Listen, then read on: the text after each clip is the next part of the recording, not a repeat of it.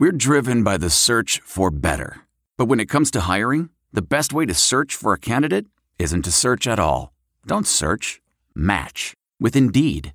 Leveraging over 140 million qualifications and preferences every day, Indeed's matching engine is constantly learning from your preferences. So the more you use Indeed, the better it gets. And listeners of this show will get a $75 sponsored job credit to get your jobs more visibility at Indeed.com/match.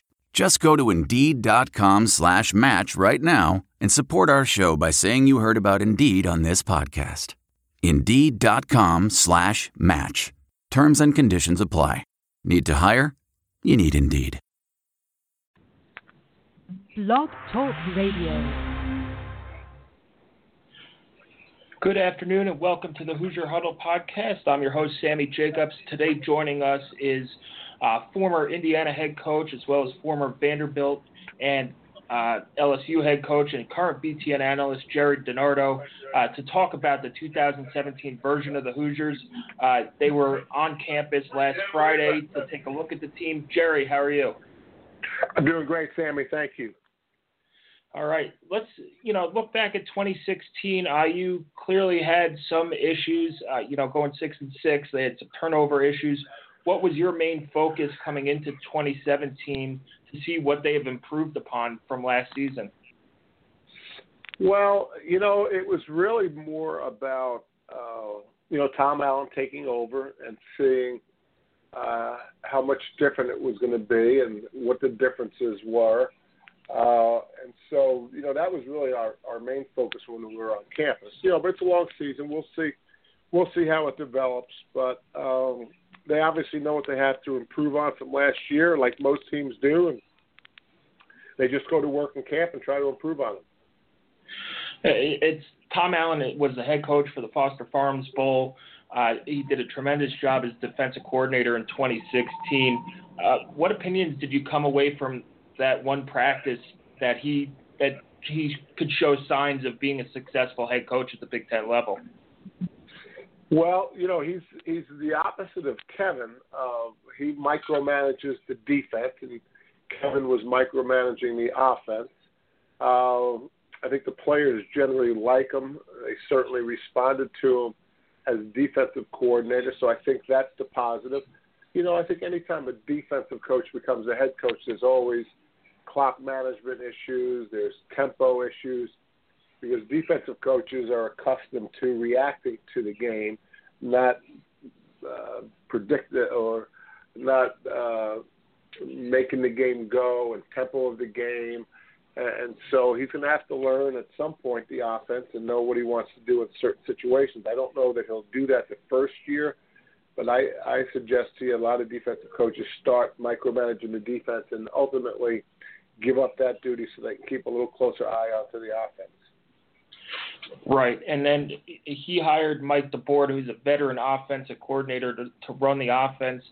What kind of impact will he have on this team, and what do you expect to see from the offense in general? How much different is it going to be from Kevin Wilson's offense? I think what they're going to try to do, Sammy, and I'm not too sure, it's just one day of practice. I think what they're going to try to do is keep the run game pretty simple, or pretty similar rather, and change the pass game. I think the pass game is going to be more pass concepts as opposed to what's very popular nowadays, RPOs, run pass options, where the ball is snapped and the offensive line blocks for the run, but the quarterback, as he puts the ball in the running back's stomach, he looks at the secondary player. If that secondary player is supporting, he actually pulls the ball and throws it to him. I think they're going to move away from those things. And I think one of the reasons they're going to do that is they feel like it'll cut down on the amount of interceptions they had a year ago. So the short of it is run game the same, pass game's different. Going to that running game, IU has to replace Dan Feeney and several other veteran linemen along that offensive line. Were there any young guys who stood out to you, and can this offensive line develop into something close to what IU's had in the past? Yeah, I don't have my roster in front of me. There were a couple guys, I'm sure you know them better than I do in the offensive line that look like they're ready to go. They've got to replace some starters, so that's always an issue in camp. Whether they can be as good in the offensive line or, in fact, in the entire run game, because they've had some really good offensive linemen along with some really good running backs. I don't know that this year is the year that they're going to get back to where they've been the last couple of years, but they certainly have some players in there that can eventually fill the voids. It's just going to take a little bit of time. You guys are on the road. You've seen Ohio State and Maryland and Rutgers. Indiana has a bunch of receivers who I think are as good as any in the Big Ten. What do you take away from this receiving corps, especially with Simmie Cobbs coming back from that injury last year after having played only one play? Yeah, Sam, I think they deserve that type of recognition as one of the best receivers groups in the country. Offensive line's got to protect Sudfeld, and, obviously he's got to put the ball where not Sudfeld. He's got to put the ball where Lego. He has to put the ball where it needs to be. So there's a lot more to the passing game than having the best receivers. But if Richard can go through his reads and get the ball and be protected, their pass game should be pretty good. With only seeing one practice, was there any differences you've seen for Richard Lego coming in from junior college to this year? Does he look a little bit more comfortable in taking charge in that leadership role? He does. He's certainly one of the team leaders. He's in a different pass offense, so that's going to take a little bit of time. You get to a point where you just want to learn offense, and then they change coaches on you. But that's the nature of the college football. But the leadership part, I think you have it very accurate. He's taken on an active part of that. I think he'll be one of the leaders. We visited with him on the set. He had a great presence about him, and I'd be shocked if he's not a major part of the team leadership. You recruited one of the best defensive backs to play at Indiana in Tracy Porter, and you were there during his freshman season. This year's secondary has some real good pieces to it. Do you see anybody that can make an impact in the game like Tracy Porter did for his career at IU? Well, I guess most people would say Fant, and I probably wouldn't. I wouldn't disagree. And the game has changed since Tracy played it. There wasn't as many spread teams. It was just starting to come in. But they're pretty solid on defense, as you know. And so, Rashad, I would think would be one of those guys, and I'm sure there's some more back there. Right. And going into this year, it's a transition year. How important is it for this program to get back to a bowl game and continue the momentum that Coach Wilson started? Well, it's always important to get to a bowl game when you're, a team like Indiana. But, I look at it this way, Sammy.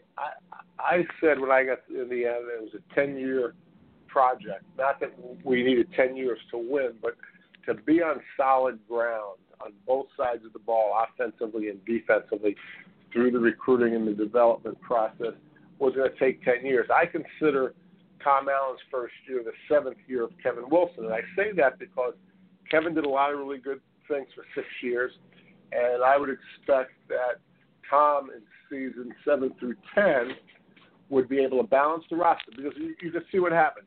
Kevin built the offense. Now the defense is getting better, and the offense isn't as good. So give him 3 years and consider it a 10-year run. And, I think there's a chance that, this thing's going to be solid on both sides of the ball. Right. And we all know Indiana's opening up against Ohio State at home. College game day is coming. Coach Allen has called it the biggest game, home opener in school history. I don't disagree, but how do you, avoid building up that game so much and, focus on the rest of the season once that game is over? Well, as you know, they're going to Virginia the following week. So that's a bad 2 games to start as a rookie head coach at Indiana, but it is what it is. I don't know that Tom is putting too much on the game. I think he's just stating the facts that it's a big game. We've got to get ready for it. I think when he says it's the biggest game in IU history, I think it's the fact that, Ohio State has been competing for the national championship for a long time. Big Ten's not used to playing opening games against conference opponent. It's a night game. Game day is there. So I think the environment and the circumstances around it make it maybe the biggest home opener in IU history. But I don't know that the result of the game is the most important result of IU history. I just think it's everything surrounding it. If they win the game, obviously it'd be a huge win. If they lose it, they better get over it pretty quickly because they have to go to Virginia. And Virginia's been picked 7th in their division in the ACC, and that's a game they certainly can win, but it's on the road. Yeah, and Bronco Mendenhall is a tremendous coach. He did great stuff at BYU. And going back to that Ohio State game, how nice is it to see, College game day coming to Bloomington? The fans are excited. How important is it for the program to have this kind of energy going into a season? Well, I think it's terrific anytime you can say something like this is happening for the first time. And there's a reason they haven't been there before, and there's a reason they're coming. Now, part of the reason is Ohio State, but if Indiana had not had the recent success that they've had, I'm not sure that game day would be there. So it's a tribute to what Kevin Wilson has done in the last 6 years and what people expect Tom Allen to do. Jerry, we've talked a lot about non-conference scheduling and the Big Ten moving to 9 games, and you've mentioned Virginia's a tough non-conference schedule. Is there a way that Indiana in the future should schedule to ensure that they get those needed wins to get to a bowl game and basically raise the floor of that program? I certainly think so. Indiana has never had a philosophy about the non-conference schedule. One of the years I was there, we played more away games than we did home games. And you look at some schools around the country, or around the Big Ten, you look at Northwestern. If you ask Northwestern what your non-conference schedule philosophy is, they will say, we're going to play a Power 5 contract that has similar academics as we do. So they wind up playing Duke. They wind up playing Wake Forest. And then the next 2 games, they somehow word it where if Northwestern's recruiting, those other schools, the other 2 schools are recruiting, Northwestern should have better players. In other words, it might not be Power 5. It might be, a notch below. I'm in the bus right now. I'm going from Rutgers to Penn State. We had Patrick Hobbs on the set about 2 hours ago, and coming off an argument we had at Maryland about Maryland playing Texas, which I think is a bad idea. I asked Patrick Hobbs, the new AD at Rutgers, what's your philosophy for non-conference? And he said to build confidence in our team. Now, you figure what he meant by that, Sammy, because I've already figured it out. And so I like an athletic director that answers the question philosophically. And if you answer it philosophically, then you make sure things plug in. Like if I ask a Maryland fan, why are you playing Texas? They don't really know. They say, hey, we want to play the best and all that. But they don't have a philosophy. So I would challenge any athletic director, especially someone that's in Fred Glass's situation, to answer the question, what's your philosophy to play in non-conference? Some ADs might say we need to make money. And, that's usually not a good sign for a coach. So anyway, Ohio State, you can't avoid them. They're a divisional foe. At Virginia, probably not a great idea. Right, and then they have FIU there and Georgia Southern, who runs the tricky triple option. I think they've gotten better in their scheduling.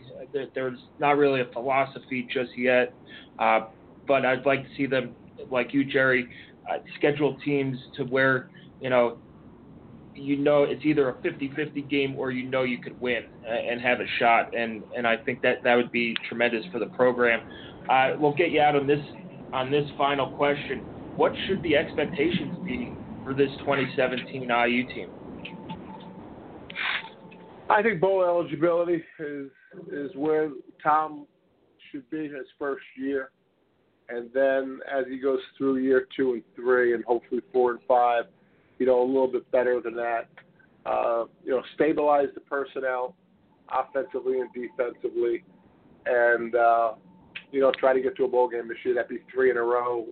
You're more of a historian of Indiana football than I am. I don't know the last time that happened, but it sure would be good for Indiana to do that.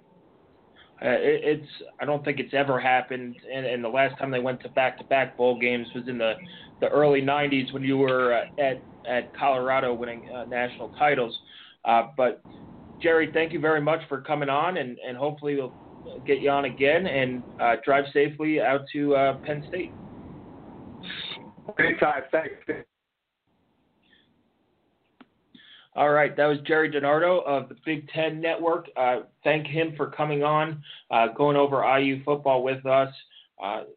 Interesting stuff from him. You can follow him on Twitter at Jerry DiNardo. You can catch him on Big Ten Network every Saturday on Big Ten Tailgate. I don't know if they're coming to IU this year. They did last year, but great stuff from Coach DiNardo and that crew at Big Ten Network. So I want to thank him. Remember, we'll have all coverage from fall camp on HoosierHuddle.com. You can follow us on Twitter at Hoosier_Huddle, and keep listening to the podcast and subscribe onto iTunes. Thank you, and enjoy the rest of the day.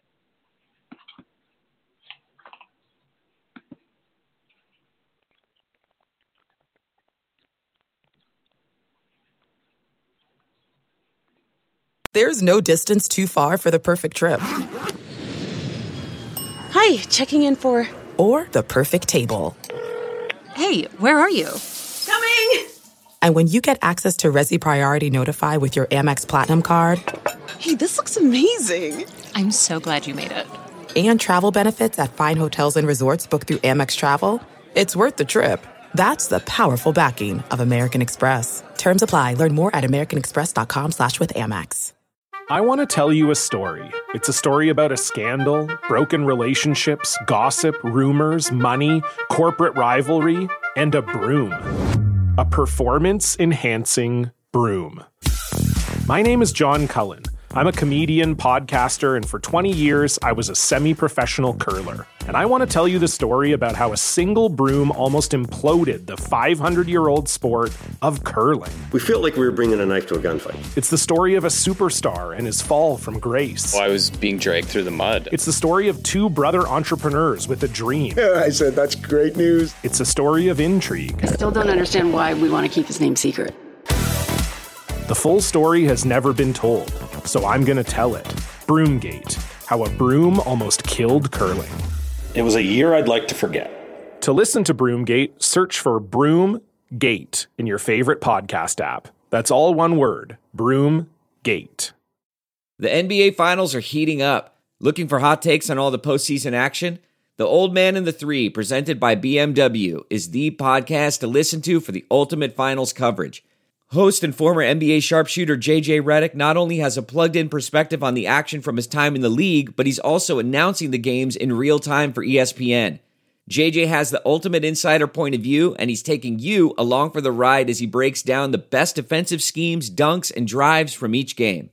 And speaking of incredible drives, there's no better place to tune into your new favorite podcast, The Old Man and the Three, than in a standard-setting BMW. Luxury meets power to create a wholly new driving experience. Push the limits this NBA season with the brand that set the ultimate standard. BMW, the ultimate driving machine. That's not just the sound of that first sip of Morning Joe. It's the sound of someone shopping for a car on Carvana from the comfort of home. That's a good blend. It's time to take it easy, like answering some easy questions to get pre-qualified for a car in minutes. Talk about starting the morning right. Just like customizing your terms so your car fits your budget. Visit Carvana.com or download the app to experience car shopping the way it should be. Convenient, comfortable.